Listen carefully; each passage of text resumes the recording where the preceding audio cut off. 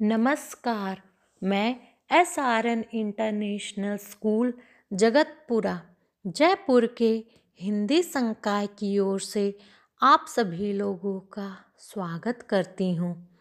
तो मेरे प्यारे बच्चों, आज हम लोग कक्षा 3 की हिंदी पाठ्य पुस्तक उन्मेष के पाठ संख्या 3 एक विचित्र जीव नामक पाठ का अध्ययन करेंगे।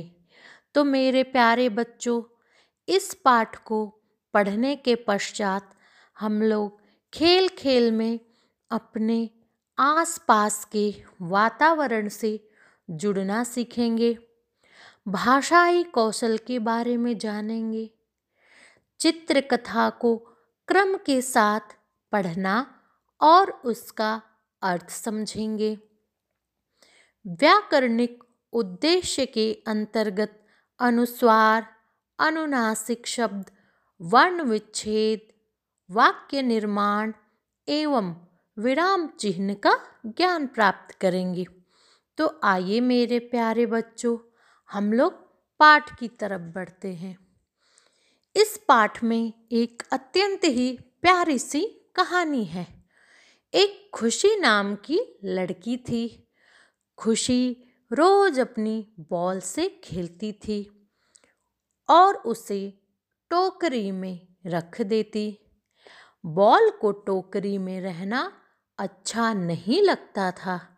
मेरे प्यारे बच्चों, एक दिन वह उछलकर आंगन में आ गई, यानी कि बॉल। खुशी बॉल और माँ के साथ तालाब पर गई। बॉल बहुत खुश थी। वह खुशी की गोंद से पानी में कूद गई।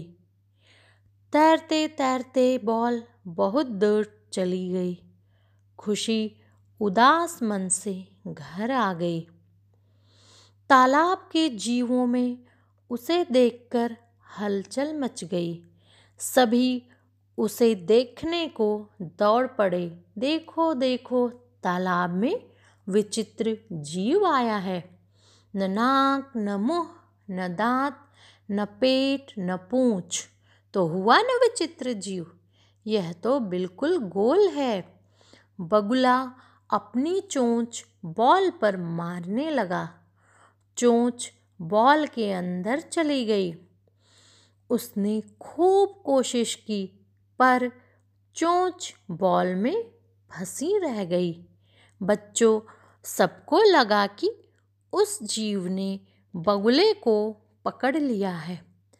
सभी जीव डरकर इधर उधर भागने लगे।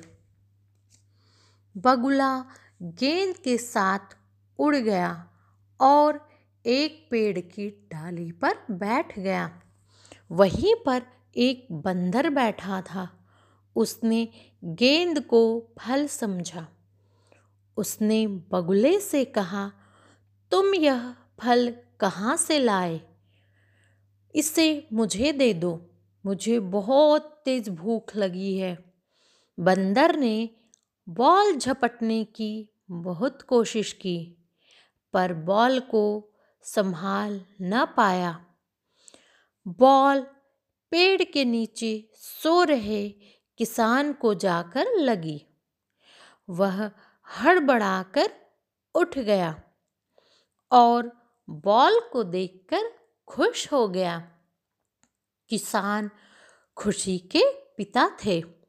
कितनी सुंदर बॉल है! अरे, यह तो बिल्कुल खुशी की बॉल जैसी है। पर अब यह फसल की रखवाली करेगी। उधर खुशी अपनी बॉल को याद करके बेहद उदास थी। घर में मन नहीं लग रहा था, तो वह अपने पिताजी के पास खेत में चली गई। खेत में पुतले के सिर पर अपनी गेंद देखकर उसकी खुशी का ठिकाना न रहा। अरे, मेरी बॉल तालाब से खेत में कैसे पहुंच गई? पापा, यह मेरी बॉल है, मुझे दे दीजिए। उसके पापा कहते हैं, अच्छा, तो यह तुम्हारी ही बॉल निकली। मैं भी अपनी बिटिया को अभी उतार कर देता हूँ। खुशी पिताजी के साथ बॉल लेकर खुशी खुशी घर लौट आई। तो देखा बच्चों, कितनी ही प्यारी कहानी थी। एक बॉल भी कितनी प्यारी लग रही थी खुशी को। बॉल में अपनापन दिख रहा था। तो वैसे ही हमारे घर में जो भी वस्तुएं होती हैं वो हमें अपनी लगती हैं, उनसे हमें प्रेम हो जाता है।